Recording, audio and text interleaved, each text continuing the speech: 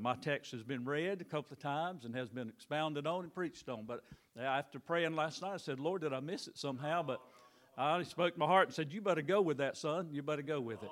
So that's what I'm going to do. And so if you'll stand with me this morning, Hebrews chapter 11. I'm going to read, begin with verse 8. And verse 8 of Hebrews 11. By faith Abraham, when he was called to go out into a place where he should after receive for an inheritance, obeyed. And he went out not knowing whither he went. Verse 9. By faith he sojourned in the land of promise, as in a strange country, dwelling in tabernacles with Isaac and Jacob, the heirs with him of the same promise. For he looked for a city which hath foundation, whose builder and maker is God. Through faith also Sarah herself received strength to conceive seed, and was delivered of a child when she was past age, because she judged him faithful who had promised. Therefore sprang there even of one, and him as good as dead, so many as the stars of the sky in multitude, and as the sand which is by the seashore innumerable. Verse 13. These all died in faith, not having received the promise, but having seen them afar off, and were persuaded of them, and embraced them, and confessed that they were strangers and pilgrims on the earth. For they that say such things declare plainly that they seek a country. And truly, if they had been mindful of that country from whence they came out, they might have had opportunity to have returned. But now they desire a better country, that is a heavenly. Wherefore God is not ashamed to be called their God, for he hath prepared for them a city. Verse 17, I'll add that. By faith Abraham, when he was tried, offered up Isaac, and he that had received the promises offered up his only begotten Son. Lord Jesus, our Heavenly Father, in the presence of the Holy Ghost here today, we love you and thank you for all you do. And may, Lord Jesus, that this word that is inspired and preserved for us on this very day, God, that you would help our ears to hear, Lord, and help me, I pray, in the name of Jesus. Amen. And you may be seated. That verse 13, if I had to pick a verse to be kind of the key verse out of this, they all died in the faith, not having received the promises, but having seen them afar off, and were persuaded of them, and embraced them, and confessed that they were strangers and pilgrims on the earth. I want to speak to you a little while this morning about pilgrims and strangers. Pilgrims and strangers, and there's some things about pilgrims and strangers that tie right into some other things that have been said.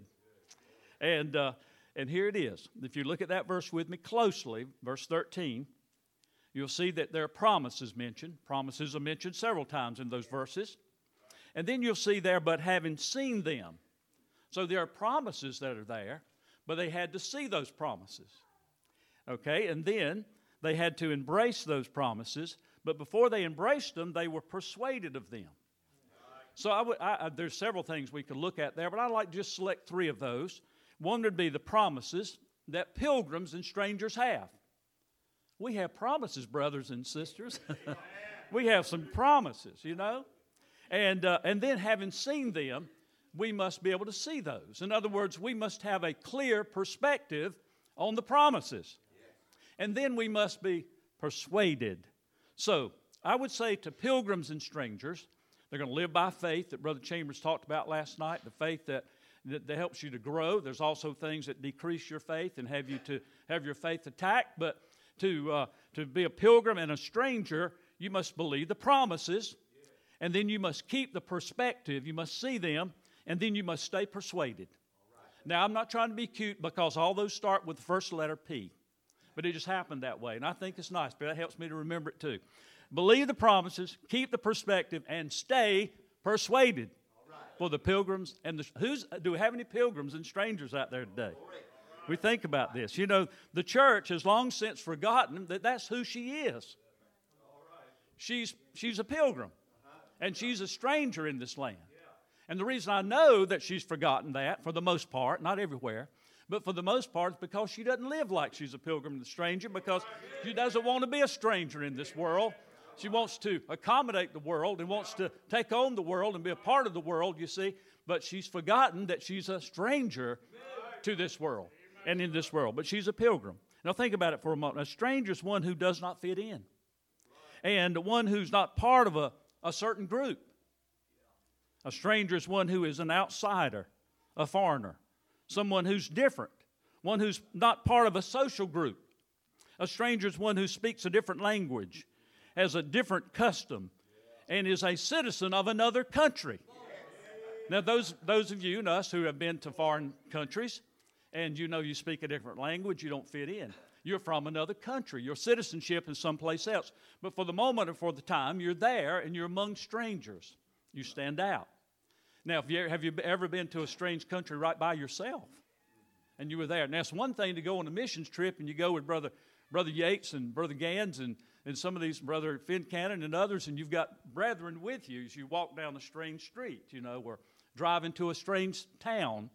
But what about if you're there by yourself? You're a stranger in a strange land. You know, sometimes we don't always have our brethren with us. You know, and sometimes we have to walk alone. I don't mean Jesus has left us, the Holy Ghost has departed, but sometimes we've got to take a stand by ourselves. A stranger, you see, will stand alone sometimes, have to. But then there's the pilgrim part of that. You see, it's an identity, two identities really, of the saints of God today. Abraham was a stranger and a pilgrim. I believe it was Peter when he introduced his first epistle. Talked about the saints that were scattered, the elect. Strangers, you see, they had been scattered. They were strangers. A pilgrim is one who's on a journey, usually a very long journey. A pilgrim is one who is on a pilgrimage, devoted to traveling with a devoted purpose, striving to reach a special destination. A pilgrim would not be on a leisurely stroll or a vacation, a journey that would be leisurely, but traveling with promises, perspective, and with a persuasion. You see, he's on a journey. He's headed somewhere. We may not have known many of the strangers and the pilgrims who've passed our way before, but we know some, and I dare say there's some here today. There's some pilgrims and strangers right here today, and we know that some of them have already passed on, and they passed this way before, and they are no longer strangers. You see, but they're in the very presence of God. You see, the kind of pilgrim I'm talking about this morning is the one who knows where he's headed. You see, he holds to those promises that are related to his destination. He keeps a proper perspective at all times, and he is one who is persuaded and committed to stay in the course no matter the cost, if it means death, even if it means death. The pilgrim has a resolve and a determination that cannot be shaken because his journey is not a casual stroll, you see, but it's a devoted, purposeful pilgrimage. Oh, do we have any pilgrims and strangers here this morning? Do we have any this morning? You see, he is one that entered through the straight gate and is headed down the narrow way, you see. Jesus said only a few would enter that straight gate and go the narrow way. He also said, while many will choose the wide gate and the broad way. A pilgrim is one who cannot be enticed by the crowd, and everybody is doing it syndrome. He will strive, knowing it will not be an easy street that he's on, but he's willing, you see, because he knows the promises, he believes in those promises, and he sees those. He has the right perspective on those promises, and he is persuaded, you see, he's not going to give up. He's going to continue on. Luke 13:24, Jesus said, strive to enter in at the straight gate. For many, I say unto you, will seek to enter in and shall not be able. I'm reminded of that rich young ruler who came, you see, and he wanted to know what it would take to be saved. He was not willing to give it all up. He was not willing to be that pilgrim and that stranger. I think about those, and I think it was in John chapter 6, where many departed and followed him no more. You see, I think about Demas. Has anybody seen him? You see, he forsook. He traveled for a while, but he gave up. He was not willing to be a pilgrim and a stranger. Now, Paul, to the church at Ephesus, he described a time when they were, and this is kind of interesting to me, there was a time when they were strangers and foreigners of the household of God. They were alienated from God, he said. But how they became fellow citizens and saints of the household of God. So it depends on, you see, to whom you are a stranger this morning. You know, a stranger to this world, but not to God. Praise the Lord. Not to God. Pilgrims on the highway of holiness, you see, they know with certainty that they are strangers in this world, in a world where right is wrong and wrong is right. We live in such a place. We live in such a world. Our country is the moral equivalent of Sodom and Gomorrah. But this is not my home. I'm just traveling through, you see. Hallelujah.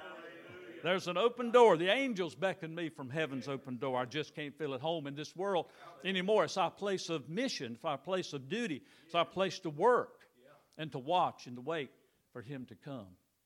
Brother Smith used to say, you know, when you talk about some of the political things that are taking place in our country and some of the disappointments that we have, and he would always say, he says, this is their world, he said. This is their world. And some of the rest of you would do the same, sometimes on a phone call, just when I needed it. You know, we would decide after all the things that were going on, this is their world. It's a world system, you see. It's an antichrist system that's at play, and we see it taking place. But this hall of the faithful in Hebrews chapter 11, they were strangers and they were pilgrims. They walked by faith and they died by faith. You see, they had a faith that was worth living for, and they had faith that was worth dying for. Do we have anybody here this morning that has faith worth living for? What about dying for? Are you awake this morning? Hallelujah. Praise the Lord. Now, the pilgrim has some promises. And if they were all written down, I tried to make a little list of some of the promises that really stand out to me, and it's a long list. We can't go through all those promises, but you as pilgrims and strangers, you know those promises that God has given you. There are many of them. In the first century, you see, to be a Christian was to be persecuted. Have you been persecuted lately? We're not persecuted very often, are we? We're subject to a little reproof from time again. You know, it just depends on, I guess, how bold we are. Brother Armstrong back there probably knows a little more about that than maybe some of us do. And to kind of live in our comfortable world, you know, our comfort zone, so to speak. But as a Christian in that first century, you see, it was to be persecuted. And they not only by the Roman government, but by their family sometimes, by their people, by the Jews themselves. And that first epistle that was written to the Jewish Christians there was to encourage them and to strengthen their faith in Christ. It was Christ who fulfilled God's redemptive purpose that had been foreshadowed in that old covenant. And then the Hebrew writer said, He's greater than, much more than Abraham, the angels. He's everything. And he was stressing to them that they must not forget that. They must not forget who they belong to and what has taken place. In chapter 13, verse 22, the writer describes the epistle as a word of exhortation, a word of encouragement to the strangers and the pilgrims. We need that, don't we? Brothers and sisters, we need to encourage each other. And you certainly have me. And to be here in this meeting, I have been encouraged. In our text, Abraham is described as a man of faith, a man of obedience to the call of God. He was 75 years old to leave his country, the place of certainty, to go into a place of uncertainty when he was 75 years old, to leave that place. God promised Abraham, we'll talk about some promises, that he was to be the head of a great nation, that his seed, you see, would be one that would be so great as the stars of the sky and the sands of the sea, and that they would dwell there in the land of Canaan. He promised these things to Abraham, but when he promised him, there was at least 3 promises that he gave him. One was that he would have a country in Canaan. One that he would have a posterity, there would be a great nation. And the other one is that he would have a spiritual seed through whom all the families of the earth would be blessed. So the promises that he gave to Abraham, but at the time he gave him those promises, he was separated from his family, separated out of what was comfortable to a place that was uncertain to him. At the time his wife was barren. At the time the Canaanites were in the land that had been promised to him. And not only that, there was a famine in the land at the same time. So you think about this. God's given him a promise at 75 years old. He has no children at that time. His wife is barren. The land that he's been promised is occupied by the enemy. But on top of that, there's a famine in the land at that time. All that is going on. when God promised it to him. But it's a promise, you see, not that there was just a place, but he believed that promise enough to know that it was his promise. God had promised it to him. So Abraham believed in those promises, and he kept them before him. He never forgot them. He kept them. He had to. You think about his life. He kept them before him by believing what God had promised. Didn't Brother Smith, didn't you used to have a banner up? He said that God's just waiting for somebody to take him at his word. Did I remember seeing that here one time? Somebody give me a witness. Didn't you used to say that, brother? God's just waiting for somebody to take him at his word, right? Well, Abraham took God at his word. He kept those promises before him. You see, his soul fed upon the promises of God. Is your soul fed this morning upon the promises that God has given to you? You just think about some of those spiritual promises, promises that God has given you. He believed God in the face of a long delay. You know, God may promise, we may claim a promise, but we want it now. We want it immediately, you see. But it was a long delay in that promise with difficulties. He believed in the Lord, and he counted it to him for righteousness. Genesis 15 and verse 6. He's seen doing some things. He's just not sitting idly by. We see Abraham building altars. We see him worshiping God. We see him offering sacrifices. We see him paying tithes. We see him living by faith. You see, that faith that produced faithfulness is the kind of faith he had. We see him doing some things. You see, he knows the promises. He claims them for his own, but he's not sitting around. He's serving God, and he's doing what God's called him to do. He's stepping out by faith. When Abram's faith was weakened, a man of faith such as Abraham, yes, his faith was weakened. And the reason his faith was weakened, that he must have had some attack on the faith that he had, because when he got over there and there was a famine there, where did he go? He went to Egypt.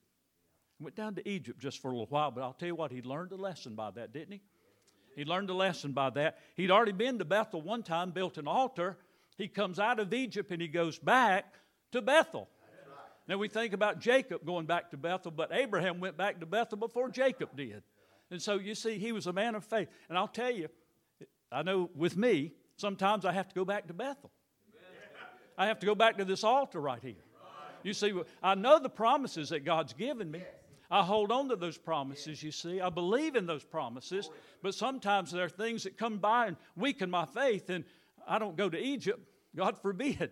But I may wander off somewhere off this pilgrimage, you know, for a while, and I have to get back to Bethel, have to get back in that altar.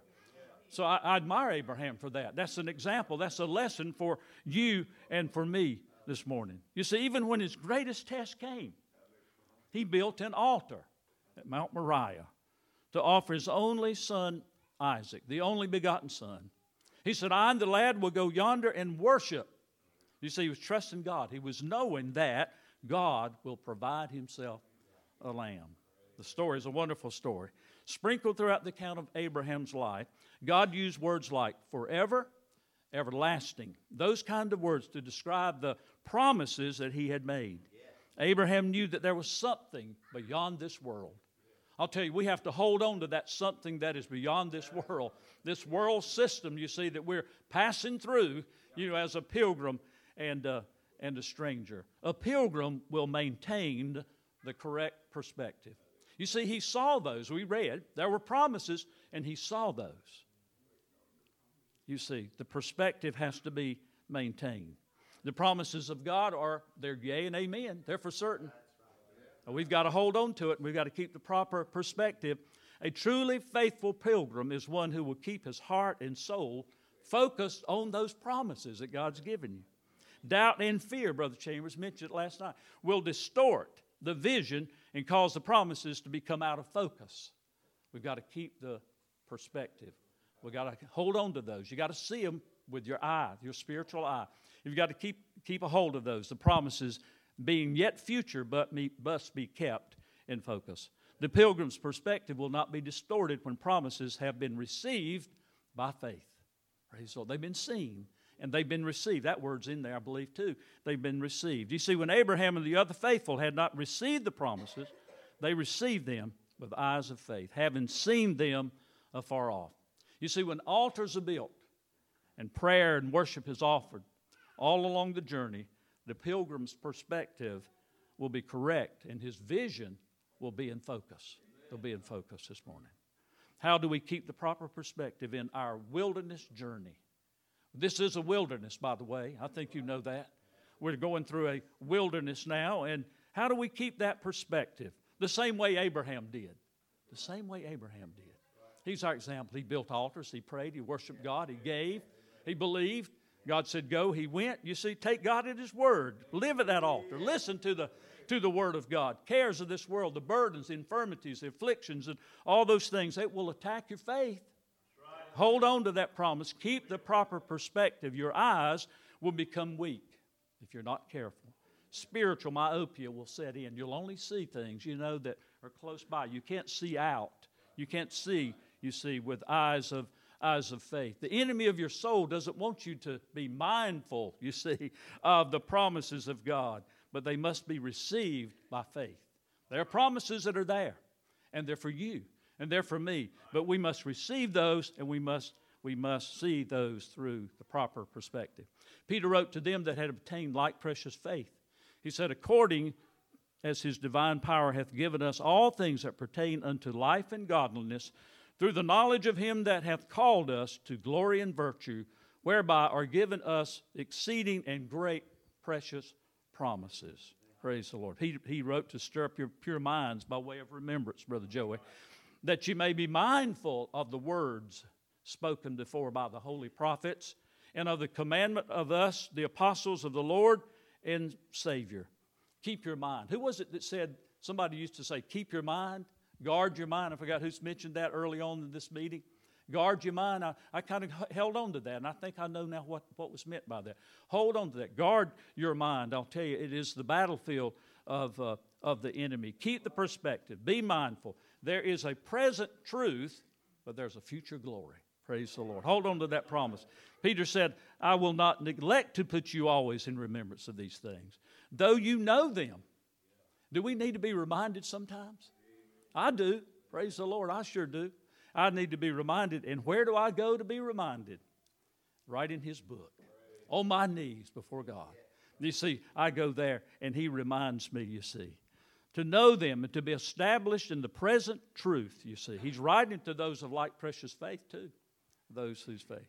In Hebrews 9:15, the mediator of the New Testament, Jesus, and His death and resurrection. The resurrection this year, Brother Joe was talking about that, got a hold of me this year, I think, in greater proportions than it ever has before. Just thinking about the resurrection of our Lord. And how that we we celebrate the resurrection every Lord's Day. I mean, not just once a year. I think we relegate it to, a holiday and once a year, and we bring out the hymns, and sing He's alive and He arose and all. Why can't we sing that throughout all the year? Praise the Lord. But it really got a hold of my heart this year, and I got to thinking about things that we would not have. What if there had been no resurrection? Pilgrims and strangers, we'd have no hope, I'll tell you that. We wouldn't. There'd be no new birth. I mean, you can't take away the blood. You can't take away the cross, but if there'd been no resurrection, to authenticate all that had taken place, to make it complete, to be the capstone of all the great plan of salvation, there wouldn't be any of that. There'd be no regeneration. There'd be no justification. There'd be no sanctification. There'd be no baptism of the Holy Ghost. Jesus had to go back to the Father to send the Holy. If he hadn't risen, he'd never gone back to the Father. You think what we'd be missing this morning if there had been no resurrection? Really got a hold of me, and I said, Lord, forgive me that I don't think about that more often.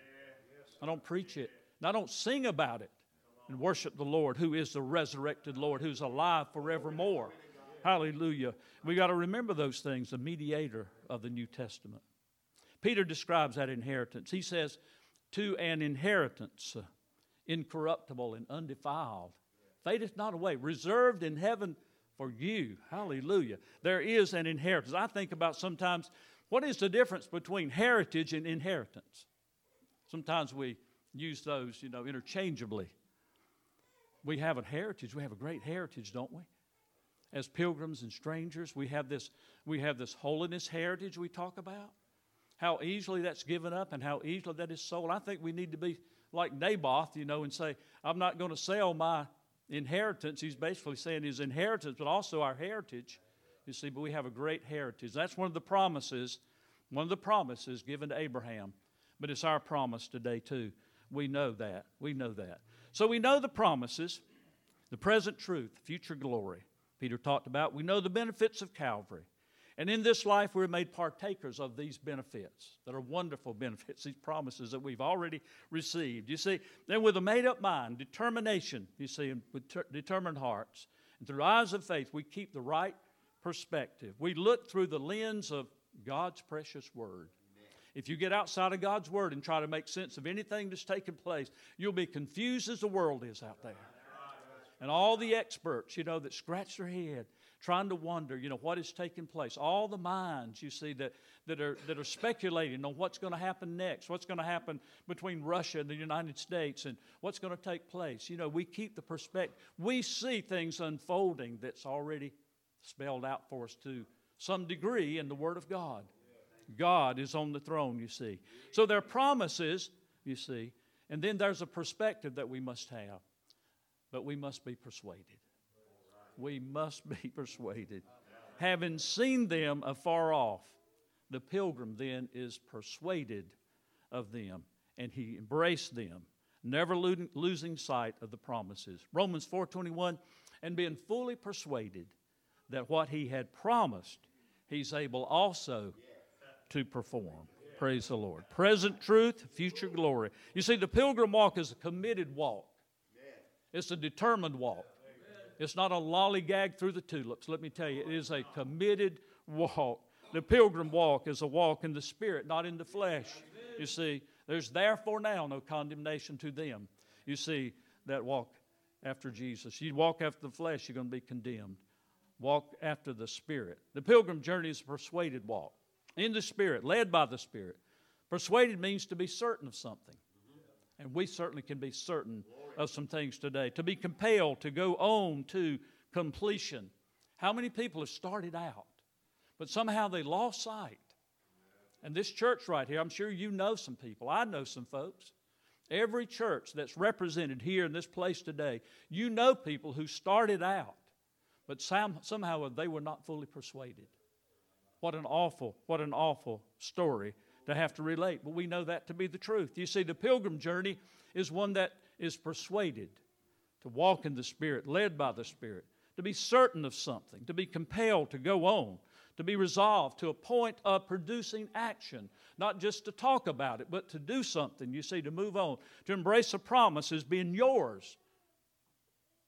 Yours, your promise, you see, not turning back, being fully convinced, being diligent, knowing that God is not slack concerning His promises that are yours. Those promises, you've seen those. You have the right perspective. Now be persuaded of those. A pilgrim has promises. His perspective is proper. And he maintains that persuasion. You see, the patriarchs all died in the faith. Not living to see the fulfillment of those divine promises that they held on to. They saw them afar off. You see, they had that what would you say, telescopic vision that brought them close, but they never saw them. They never received them, you see. But they had faith, and they moved on. But think about today. Think about us today. On this side of the cross, the benefits, the things that they look for that we have received. Do we have an excuse this morning? Do we have any excuses today? I said to somebody here recently, I don't make any excuses for God. And I sure don't want to make any excuses for myself. We do. Oh, God forbid that we make excuses on this side of the cross. You see, I'll tell you, to live in the Old Testament saints, I'll tell you, they lived in a different world, but they looked for a better home. They looked for a place. Abraham looked for a country. Abraham looked for a city which hath foundation, whose builder and maker is God. We're looking for that same city. But some of the things that he longed for, we have already seen on this side of the cross. But we're still waiting, you see, for the remainder of it, the consummation of all. We've come too far to turn back. It's pilgrims and strangers. Don't turn back. Continue on. Continue on. The pilgrim, esteeming the reproach of Christ greater than the riches, the treasures of Egypt, for he had respect unto the recompense of the reward. It's going to be worth it. It's going to be worth it all. I'll tell you that. It'll be worth it all, pilgrims and strangers. It was Moses who by faith forsook Egypt, not fearing the wrath of the king. You see, for he endured as seeing him who is invisible. He didn't see what we see today, but he had faith. He had eyes of faith. Hebrews 11:27 tells us, as Paul tells Timothy, the blessed and holy potentate, the King of kings and Lord of lords, who only hath immortality, dwelling in the light which no man can approach, and to whom no man hath seen, nor can see. The promise is that we shall see him. Praise the Lord. Beloved, now are we the sons of God. And yet it doth not appear what we shall be, but we know that when he shall appear, we shall be like him. You see, we haven't seen him yet, but we shall. Are you looking for that? That's that faith. That's eyes of faith. You see that promise that you have. You've seen that. Are you persuaded this morning? Are you persuaded this morning? You see, the promise is that we shall see him. And just a short time after, John the Beloved was given the revelation. And he was carried away in the Spirit, and he was shown that great city. Praise the Lord. The city that Abraham looked for. The same one. He saw that holy Jerusalem descended out of heaven from God, having the glory of God, and her light was like a stone most precious, even a jasper stone, clear as crystal. It had walls that were great and high. All of that, gates bearing the names of the 12 tribes of Israel. The wall of the city was 12 foundations, and in them was the names of the 12 apostles of the Lamb, Revelation chapter 21. You know the story. We're headed that way. Don't give up. Don't turn around. There's nothing to go back to, you see. Peter describes events associated with the day of the Lord. He said the Lord is not slack concerning his promise. His promise. Seeing then that these things shall be dissolved, what manner of persons ought ye to be in all holy conversation and godliness, looking for and hastening unto the coming day of the Lord, wherein the heavens, being on fire, shall be dissolved, and the elements shall melt with fervent heat. Nevertheless, we, according to his promise, look for new heavens and a new earth, wherein dwelleth righteousness. One day Jesus marveled at the faith of a centurion. There was a man that came to Jesus and appealed that he would go because he had a servant that needed to be healed. And Jesus had not seen such great faith even among the religious Jews that he saw in that Gentile. In Matthew 8:11, he said, I say unto you, that many shall come from the east and from the west and shall sit down with Abraham. With Abraham and Isaac and Jacob in the kingdom of heaven. Hallelujah. Don't forget your promises, and don't you forget what the perspective is. Keep the proper perspective, and you continue on, and you be persuaded. I can almost see the lights of the city. We sang that chorus the other day. Is that wedding music I hear? Right? So I love that song.